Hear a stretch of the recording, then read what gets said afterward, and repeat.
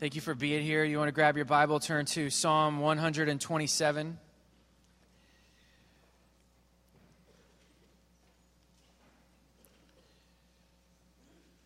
Last week we started a new series leading us into Easter. We are ascending into Easter with the Psalms of Ascent, a grouping of psalms found between Psalm 120 and Psalm 134 that these pilgrims would sing as they journeyed into Jerusalem. Now, we're going to use our imagination this morning a little bit.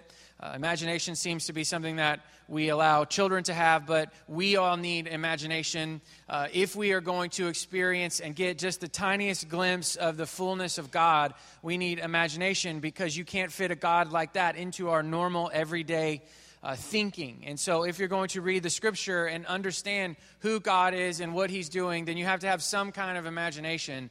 And so if you could fire that up with me this morning, that would be fantastic. Imagine that you are with me.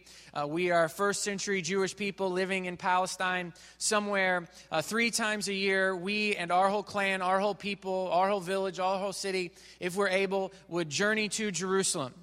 3 times a year, the Passover holiday, remembering how God delivered the Israelites, our ancestors, out of Egypt back in the Old Testament, what we call the Old Testament. 50 days later, we'd be back in the holy city of Jerusalem celebrating Pentecost, remembering how God gave our people, the Jewish people, the law from Mount Sinai. And then at the end of the year, in the fall, we would come back to celebrate the Feast of Tabernacles, to thank God for all that He had done for us in that calendar year. So 3 times a year, we would journey to Jerusalem. And as we journeyed, we would be ascending up into Jerusalem because Jerusalem is built on a mountain. It's surrounded by mountains. Most of us lived in low-lying places. And so you're literally ascending up into this city. And you're also ascending spiritually. You're coming to worship God in His city, the city of Jerusalem, in the temple. And as they would journey, they would sing these songs, Psalm 120 through 134. Now, the tunes have been lost to us.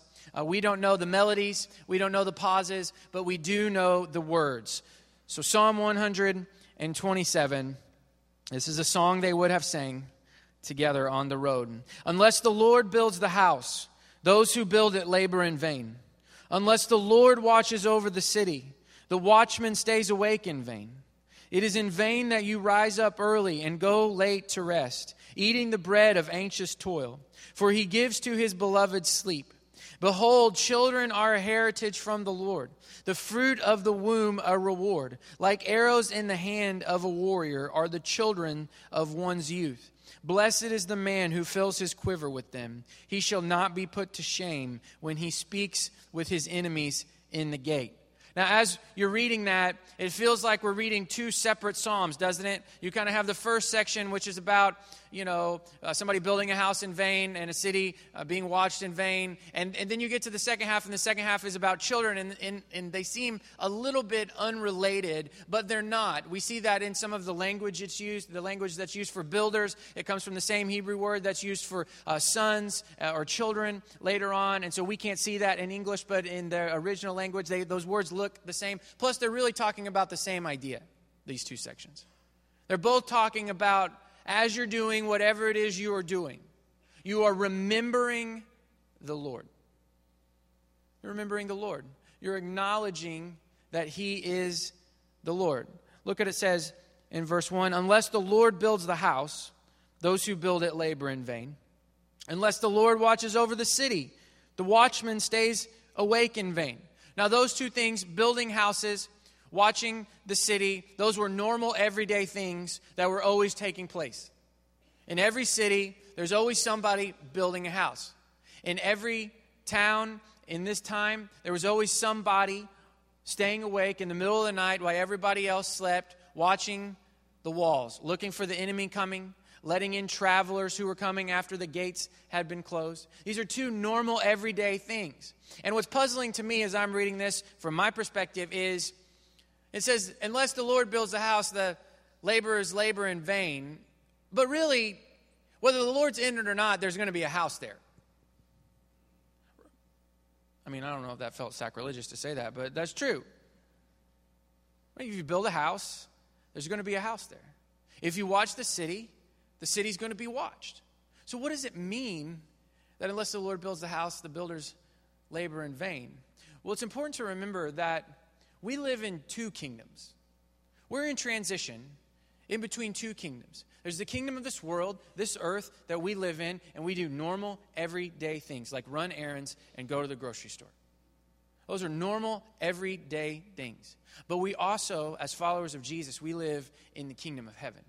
We live in the kingdom of Jesus, and we do so at the same time. We're both in this kingdom in our normal, everyday life, but as followers of Jesus, we very much live in this kingdom. I think what this verse is saying is that if you build a house, but you're only building the house in this world, on this earth, in very practical things, and you do not acknowledge the Lord, you do not remember the Lord, you do not invite the Lord as you're doing that normal, everyday thing, it's in vain. Vain means empty, means nothing. So when you go over here to this other kingdom, which you do live in, you built a house in this kingdom, but there's nothing here in this kingdom. It's just empty. If you watch the city, but you're only watching it on your own strength and your own power and your own routine, and you don't remember the Lord and you don't acknowledge the Lord, the city got watched over here, but the city didn't get watched over here. It's like when I was in college. I've told you before, I tell you the same stories over and over again because my life is not that interesting. That my parents, sent me off to college, and they said, "We love you so much, go get a job." And so I went to my university employment office, and I sat down with the lady, and she asked me about my schedule and when my classes were, and I, said, "I don't have class Tuesdays and Thursdays." I was thinking that would be a good time to work. And so she turns around to her filing cabinet because nothing was on the internet these days or computers. The woman did not have a computer. Can you remember those days? She pulls out an index card, a real index card, slides it across the table. She says, "I think this is the job for you." It was for the groundskeeping department at my school. Really super excited. Love heavy machinery and, mowing lawns. I love the smell of grass. I show up to my very first day of work. I walk in. Lawnmowers are on this side. It's beautiful. They lead me over to the other side. They hand me a bucket and a claw. My job is to pick up trash in certain zones on the campus. Not bad. I'm going to work my way up to one of the big lawnmowers. Not a big deal. So all day long on Tuesdays and Thursdays, I was assigned a zone, and I just walked around and picked up trash. You don't realize how many people smoke cigarettes until you have to pick up those cigarette butts, I just said butts at church. I was pretty excited about it. I planned it. Thought about it. I'm kidding, I didn't. That's like a goal. I just checked it off right there. I said butts at church. So all day long, I'm picking up trash. And here's the thing about picking up trash with a bucket in your hand. I went ahead without the claw because I realized that it was inefficient. You know what claw I'm talking about. I'm talking about the little thing you squeeze and it picks up the deal at the bottom. It's really inefficient, so I just went barehanded style. Totally gross, but it was easier. Here's the thing about walking around campus and picking up trash. No one wants to talk to you. They just don't. They want to smoke their cigarettes. They don't want to talk to the person picking up their cigarettes. And so I'm just all by myself all day long. And I was in this real unique season of my life where God was really pouring into me with the force of a fire hydrant. Now, if that's not what you're experiencing at this moment, don't feel bad. That's not every season of my life. If you're going through a dry season right now where it feels like your prayers are not being answered and God is a long way away, I know exactly what that feels like. I've experienced that recently. But in this season of my life, it was like God was just pouring in, speaking, and I was hearing him a lot. It felt like my prayers were being heard in a really unique way. And so I'm in this fresh season, and I got all this time where no one wants to talk to me. And so I thought, well, maybe I can, pray while I'm doing this. And so I just started to pray a little bit. I didn't want to be the weird kid on campus with the bucket and the trash, so I didn't pray out loud. I just prayed in my head. And then I started playing a game because I'm competitive, and it's kind of sick and twisted to bring it into your spiritual life, but it worked for me. I started playing this game where I tried not to go 30 seconds without remembering Jesus, without praying, without asking, without praising. Now, that sounds really simple right now because we're thinking and talking about Jesus a bunch right here. But I got all kinds of squirrels running around up here, and they want to go in all kinds of different directions. So it was hard for me. And I would realize a minute or 2 minutes or 3 minutes or sometimes even 5 minutes would go by, and I would forget, and I would bring my mind back. And it was such an amazing season. I got promoted. I got to ride a Gator, one of those fancy golf carts, and actually empty out the trash cans around campus, and I wasn't by myself anymore. So probably only 10 to 20 times did I actually go out and pick up trash all alone. So actually not that many in the grand scheme of things. I can still remember vividly most of those days. I told you right after Christmas that I still take my kids and Amanda back to see where I picked up trash. This is a short handful of days. Because it was the first time that I think I personally connected the dots. That if you do what you have to do over here in the kingdom of this earth, the real nitty-gritty, everyday stuff that all of us have to do, if you remember the Lord over here, it happens and is applied and something is built over here in the kingdom of heaven. But what happens? Most of the time, I'm not remembering Jesus or thinking about Jesus or remembering that he is Lord or acknowledging his lordship while I'm doing my everyday things. So they're in vain. It doesn't mean that they're bad. It just means that they're of no account in the place that matters most. And what did Jesus say? He said, don't store up treasures on earth, in this realm. Store up treasures in heaven, in this place. So all the things that we do, those everyday normal things, what the psalmist is saying is acknowledge the Lord. And what you do, what you have to do, won't be built in vain. Now, you may not have a job where you can pray all day because you're going to be alone. Maybe you have a job where you have to actually talk to human beings, or you have to concentrate because if you don't concentrate, somebody will lose their hand. I'm not saying that you should, do what I'm doing, but what does it look like for you to just invite the Lord and his way and his lordship into what it is you're doing? You may be a stay-at-home mom. What does it look like to remember the Lord as you're at home with your children? You may be an accountant. What does it look like for an accountant to remember the Lord? Because all that everyday normal stuff that we have to do, the routine and the mundane, if we bring him into it, it doesn't just happen here. It happens there. It's not wasted. It's not forgotten. It's not lost. And so he takes that thinking and now he starts talking about children. Now, if you don't have children, you're single, maybe you're not married, or you're young and married and not ready to have kids, you may think, well, I don't know why I came today. I'm not really interested in children. But you remember, this is a psalm that everyone is singing as they come into Jerusalem.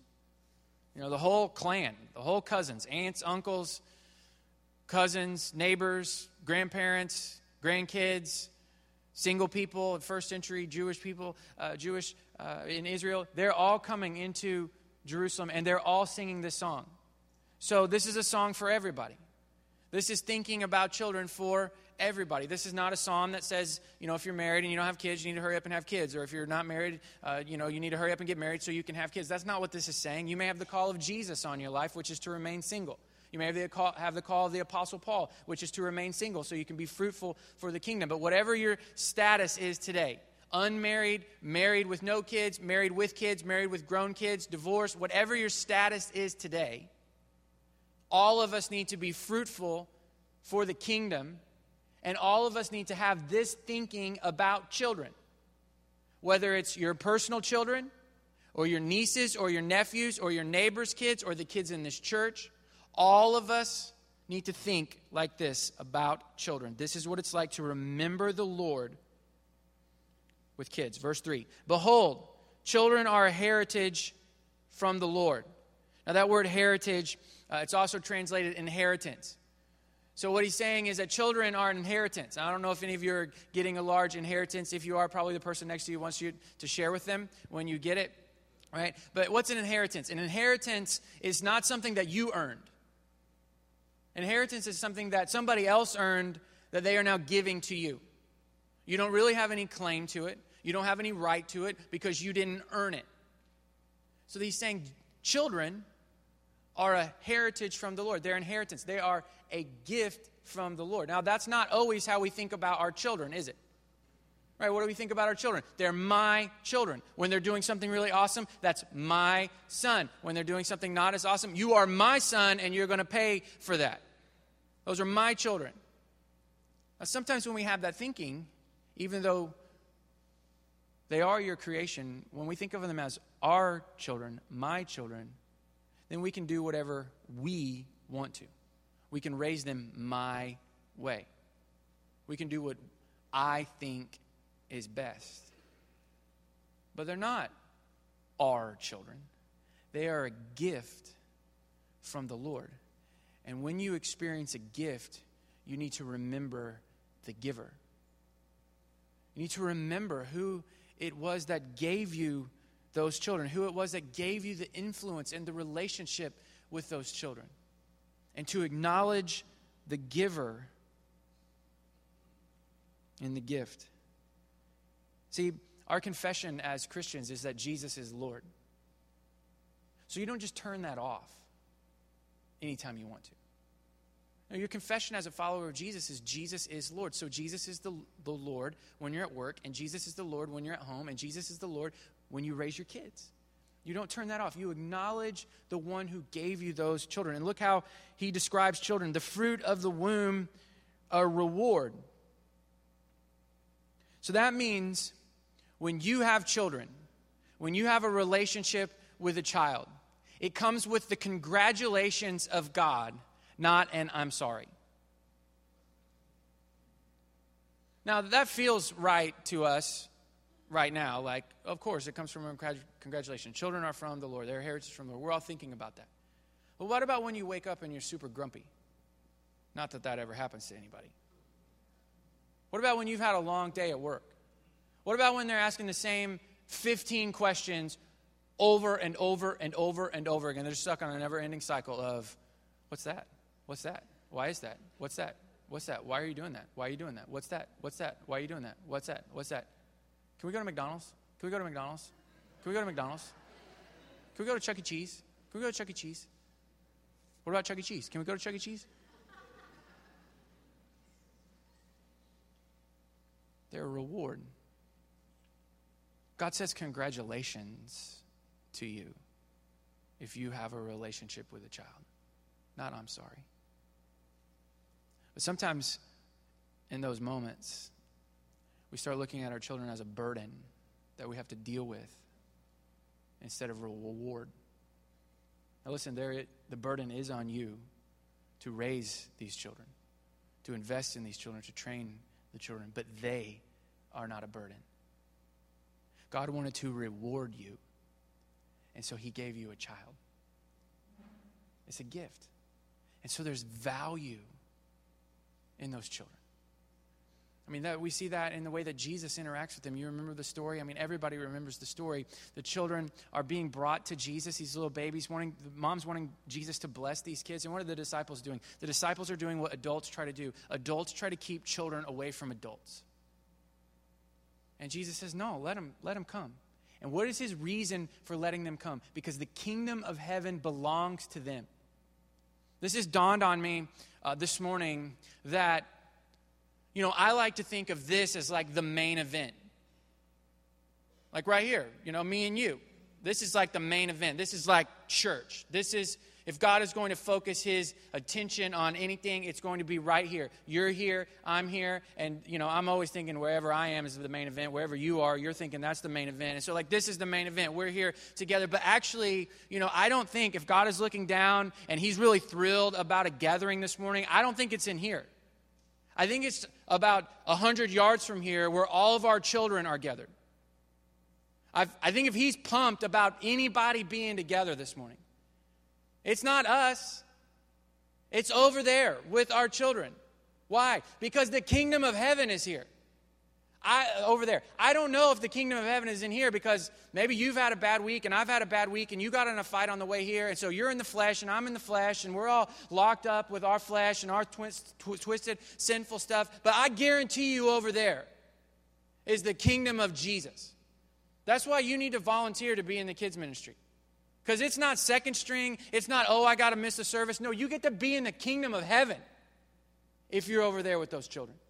Jesus says in Matthew chapter 18, this will blow your mind, this blew my mind, that maybe it's possible that our children has an angel assigned to them. And that angel is always looking at the face of God. You and I don't get that. I don't think there's an angel hovering around me right now looking out for me, but I think there is one around my kids. They're a reward. They're not a burden. I don't reorient my schedule around them so it's most convenient for me. No, there's value in children, whether they're your children or somebody else's children. There's value there. Listen, that's why abortion doesn't square with what we believe. It's not a political thing. It's not this right, that right. No, children are a reward. They're not a curse. They're a blessing. And you and I need to remember that when we come into situations that are around us where there's unwanted pregnancy. That child is not a curse. It's a reward.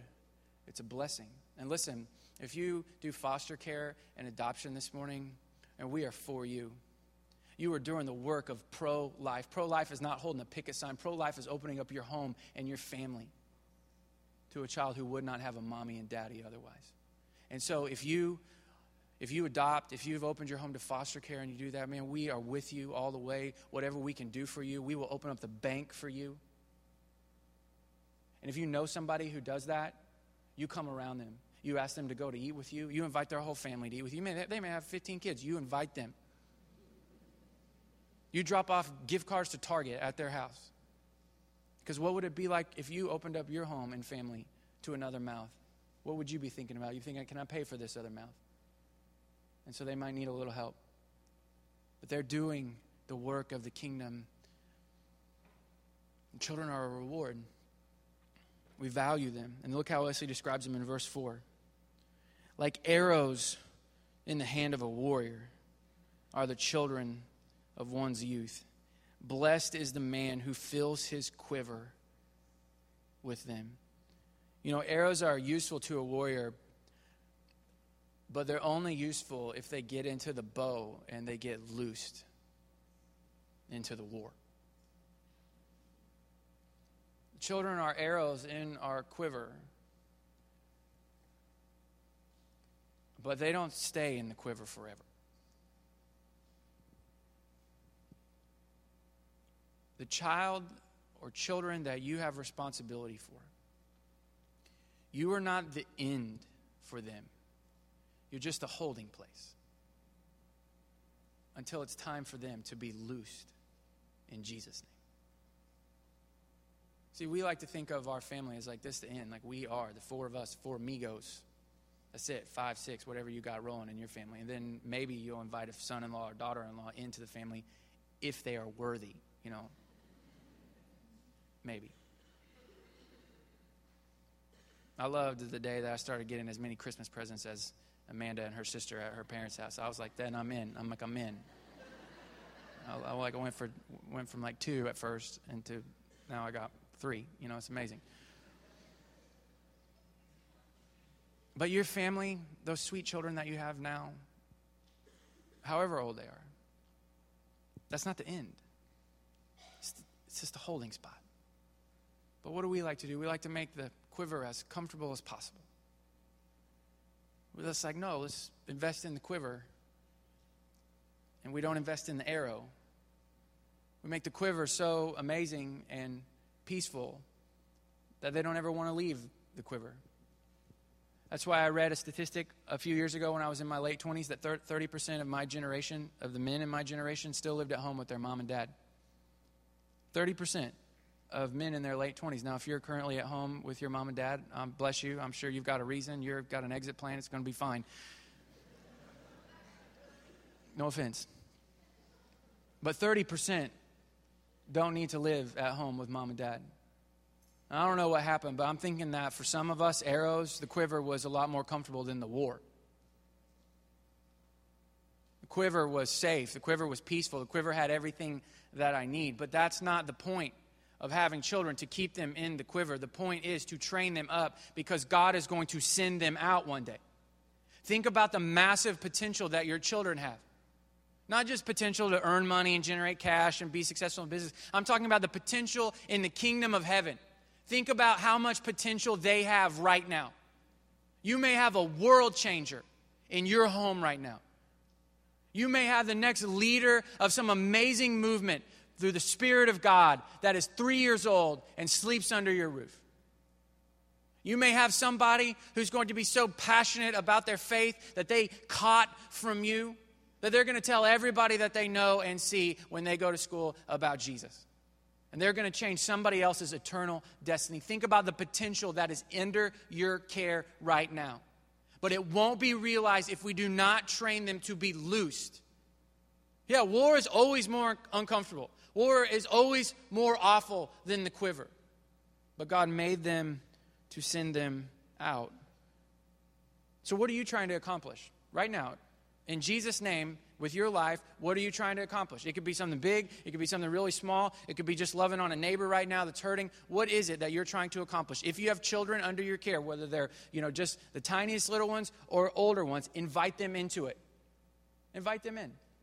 Last Saturday, one of our amazing families had a loved one in the hospital, and so I was going up to visit them and pray for them and encourage them. And Amanda and Annabeth were off going and doing girl stuff, and so I brought Jackson with me. And that's kind of a risk. He's 7 years old, and he's a really awesome kid, but I don't always know how he's going to act. You know what I mean? If you have a 7-year-old, you know what I'm talking about. Most of the time, it's awesome. Sometimes not always awesome. And so I'm taking him to a hospital, and you don't want to mess up the hospital visit.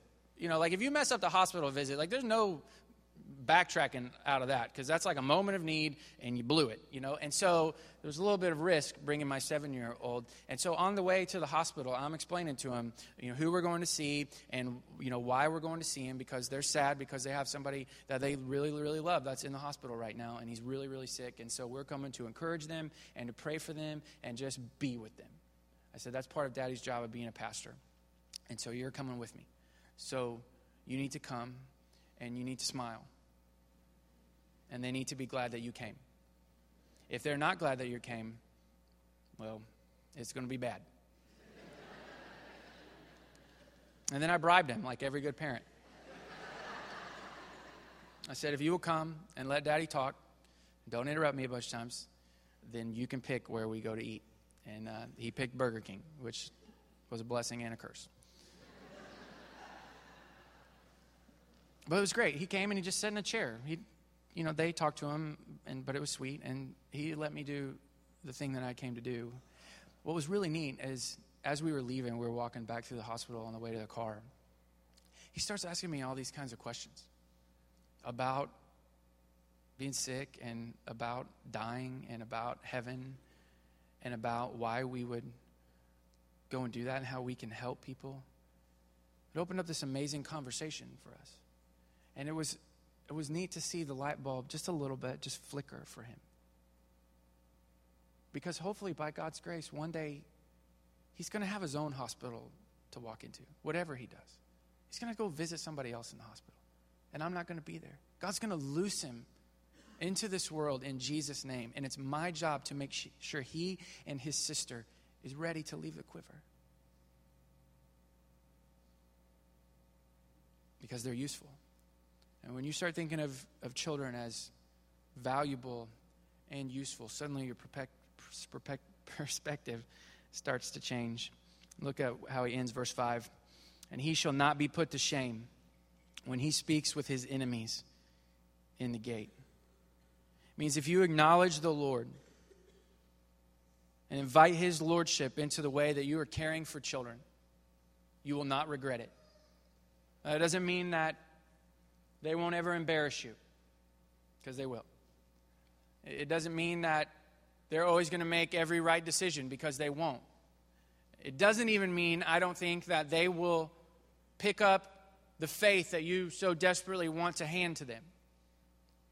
I think it does mean that if you invite the Lord into the way that you raise your children and think about children and care for children, and you have his perspective and his way, you'll be able to hold your head up with any parent on planet Earth and say, I did it the Lord's way, which is the true way and the right way. You won't be put to shame. I want you to turn to Genesis chapter 11. And this is where we'll end this morning.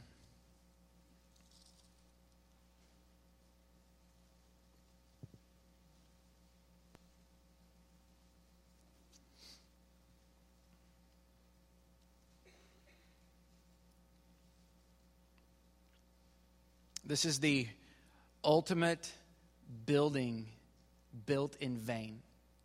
This is the ultimate city watched in vain. Verse 1. It says, now the whole earth had one language and the same words. Means they all spoke the same language. And as people migrated from the east, they found a plain in the land of Shinar and settled there. And they said to one another, "Come, let us make bricks and burn them thoroughly." And they had brick for stone and bitumen for mortar. And when they said, "Come, let us build ourselves a city and a tower with its top in the heavens, and let us make a name for ourselves, lest we be dispersed over the face of the whole earth." And the Lord came down to see the city and the tower which the children of man had built. And the Lord said, "Behold, they are one people, and they have all one language, and this is only the beginning of what they will do. And nothing that they propose to do will now be impossible for them. Come, let us go down, and there confuse their language, so that they may not understand one another's speech." So the Lord dispersed them from there over the face of all the earth, and they left off building the city. Therefore the name was called Babel, because there the Lord confused the language of all the earth. And from there the Lord dispersed them over the face of all the earth. So you got all these people speaking one language, settling in the same place. They get together, they say, "Let's build a tower up into the heavens. Let's build this massive city." And look at verse 4. Look at their motivation for doing that. "Come, let us build ourselves a city and a tower with its top in the heavens, and let us make a name for ourselves, lest we be dispersed over the face of the whole earth." They're building this massive tower for two reasons. To make a name for themselves so that their name will be respected, and for security. Listen, I have done my fair share of parenting to get respect for my name and for security. The thing I think the Lord wants to set on the table this morning, for me at least, is if the primary purpose, thrust, and goal of your family is security, you are not raising sons and daughters, you're raising Babel. If the primary goal and motivation and point of your family unit is respect for your last name, you are not raising sons and daughters, you are raising Babel. But listen, there's a reason all of us run after security. Security is great. Security is secure. And nothing brings out insecurity in us like children. The most terrified I've ever been in my whole life, honest to goodness, was before Jackson's very first parent-teacher conference. Just insecure about him, insecure about me. Every parent is insecure. I remember when I was in college, I was wearing those disposable contact lenses. You know what I'm talking about? The kind you're supposed to wear for a week and then throw away. Well, after you throw them away for a week, you got to buy a new pair, and I didn't have any money, so I just wore the same pair over and over again. My mom back in Missouri, who can't monitor my day-to-day life at this time, is so nervous that I'm going to ruin my eyes that she pays for me to have laser eye surgery, which is, rewarding terrible behavior and unwise thinking, but it worked fine for me. Just insecurity, always in a parent, always in a parent. Always in somebody who cares for children. And there's wisdom to live with, but the point of your family is not to make the quiver feel safe. That's vain. That's empty. And man, I could list forever all the things I've done in the name of respecting my name. You've been in that situation, and I think it applies to everyone, whether you have infants or elementary school or high school or grown children. You're talking with other parents, and they're like, "What's your name? What do you do?" "Well, I do this, and I do this. This is my job." And then where does the conversation always lead? "Got any kids?" "Yeah, I got 2 kids. I got 3 kids. I got 4 kids. I got 5 kids." "Oh, yeah, what do they do?" "Well, Jackson does," fill in the blank. And whatever you fill in the blank right there, that's a lot of pressure on that thing. Because you know that respect is on the other end of that answer if you answer correctly. And disrespect is on the other end of that answer if you answer incorrectly. "Oh, yeah, Jackson does basketball, and he's the best one." Yeah, Jackson is a spelling bee champion of the universe. Jackson's training to be a ninja. It's amazing. Yeah, Annabeth, right now, she's 4. She's memorizing the book of Proverbs. It's just really unreal. I'm totally blown away by it. But just praise God. Praise Jesus. See, that gets you respect. It gets respect for their name, which trickles back to respect for my name. There's not as much respect when you say, well, what does Jackson like to do? Well, he likes to ride his bike. What's Jackson like to do? He likes to swim. Oh, swim team? No, he likes to flail around in the pool, like that kind of swimming. No respect there. There's no respect in climbing trees. There's no respect for playing out in the front yard with a ball. So what do? We overextend our children. We sign them up for something to do every week. Why? Because they want to? No. Because respect for my name. Because if they're not doing that thing and this thing and that thing and this thing and that thing and this thing, then people aren't going to respect them. If people don't respect them, then they don't respect me. That is Babel. And what did God do to Babel? He scattered Babel. You want a close family? You want a family that loves each other, that's knit at the soul? Don't build Babel. Put Jesus Christ, the ultimate uniter, in the center of your home.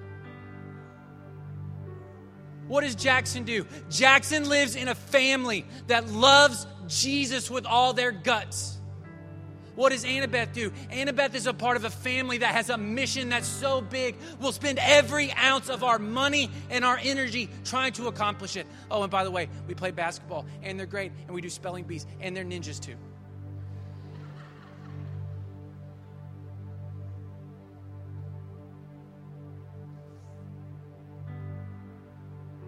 Man, so many of us, our homes are well ordered, well respected. Towers and monuments to ourselves. Listen, it will suck you in. I don't care if you're rich or if you're poor, the way our culture parents and treats and sees children will suck you in. And in that moment, we have to remember we don't just live in one kingdom. We live in 2. And so I'm not going to play by the rules of this kingdom, because this kingdom is fading away. It's a tent. It's perishing, and it's being destroyed even before our very eyes. That kingdom over there, moth and rust can't destroy. Moth and rust cannot destroy my family if I store up treasures in this kingdom. So some of us need to start looking at those lives that are under our umbrella of care differently. They may be tiny little babies. They may be grown adults. But they are a reward to you. They have intrinsic value in the heart of God. They are an arrow that is waiting to be unleashed in Jesus' name.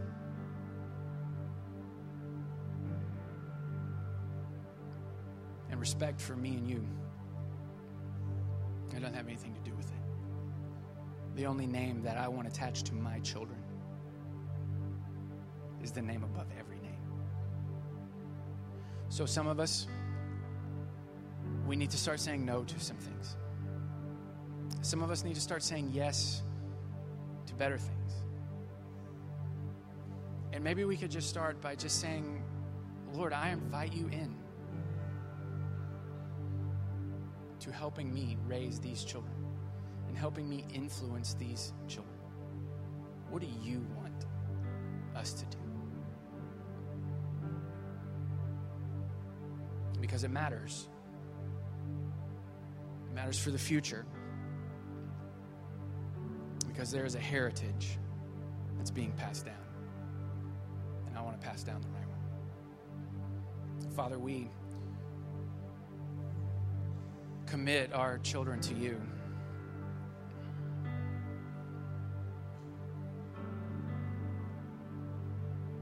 God, forgive me for building Babel in my home in the name of keeping up.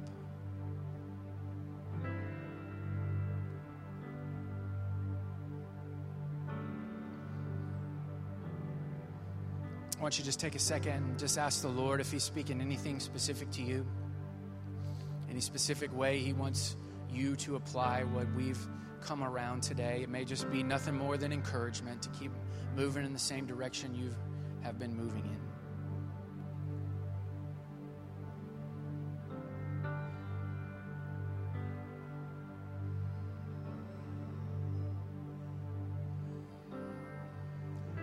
Seal that in us in Jesus' name.